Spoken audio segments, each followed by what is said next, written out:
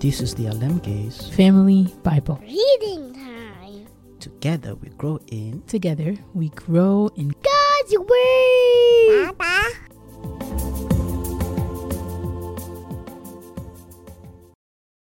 Psalm 78.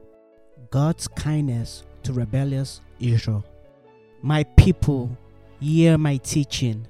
Listen to the words of my mouth. I will open my mouth with a parable. I will utter hidden things from of old, things we have heard and known, things our ancestors have told us. We will not hide them from their descendants. We will tell the next generation the praiseworthy deeds of the Lord, His power and the wonders He has done.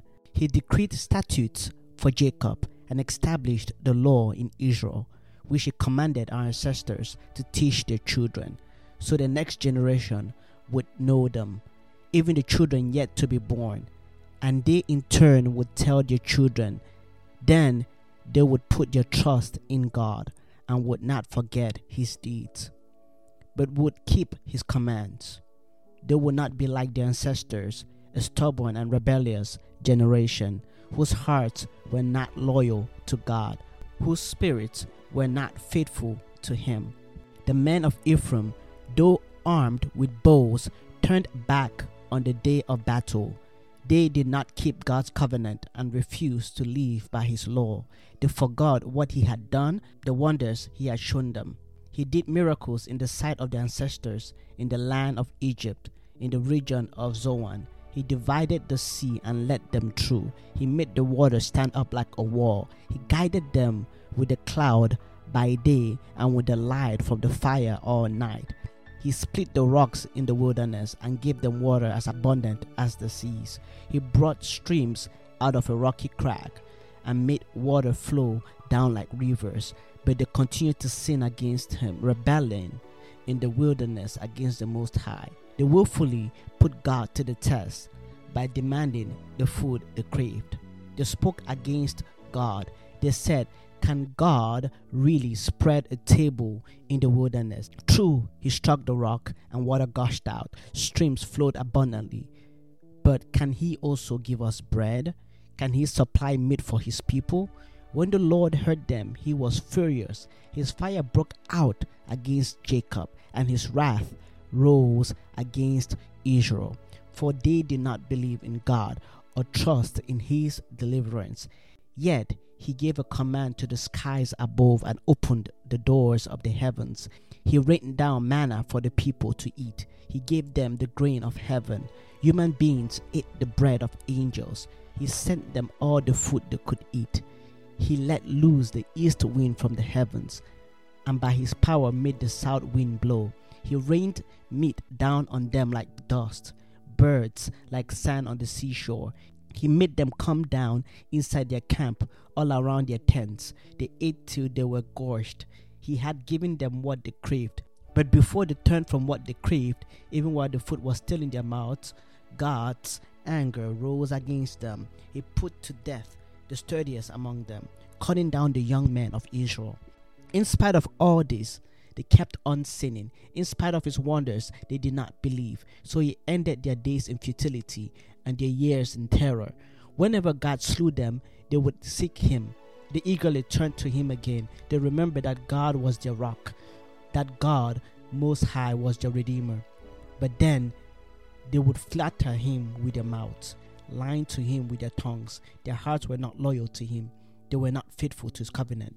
Yet He was merciful. He forgave their iniquities and did not destroy them. Time after time He restrained His anger and did not stir up His full wrath. He remembered that they were but flesh, a passing breeze that does not return. How often they rebelled against Him in the wilderness and grieved Him in the wasteland. Again and again they put God to the test. They vexed the Holy One of Israel. They did not remember His power, the day He redeemed them from the oppressor, the day He displayed His signs in Egypt, His wonders in the region of Zoan. He turned the river into blood. They could not drink from their streams. He sent swarms of flies that devoured them, and frogs that devastated them. He gave their crops to the grasshopper, their produce to the locusts. He destroyed their vines with hail and the sycamore figs with sleet.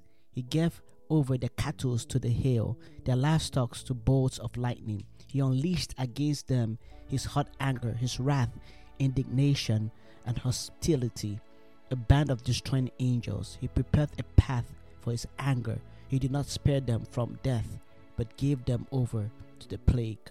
He struck down all the firstborns of Egypt, the first fruits of manhood in the tents of Ham. But he brought his people out like a flock. He led them like sheep through the wilderness. He guided them safely so they were unafraid. But the sea engulfed their enemies, and so he brought them to the border of his holy land, to the hill country his right hand had taken. He drove out nations before them and allotted their lands to them as an inheritance. He settled the tribes of Israel in their home. But they put God to the test and rebelled against the Most High. They did not keep their statutes. Like their ancestors, they were disloyal and faithless, as unreliable as a faulty bow. They angered him with their high places. They aroused his jealousy with their idols. When God heard them, he was furious. He rejected Israel completely. He abandoned the tabernacle of Shiloh, the tent he had set up among humans. He sent the ark of his might into captivity, his splendor into the hands of the enemy. He gave his people over to the sword.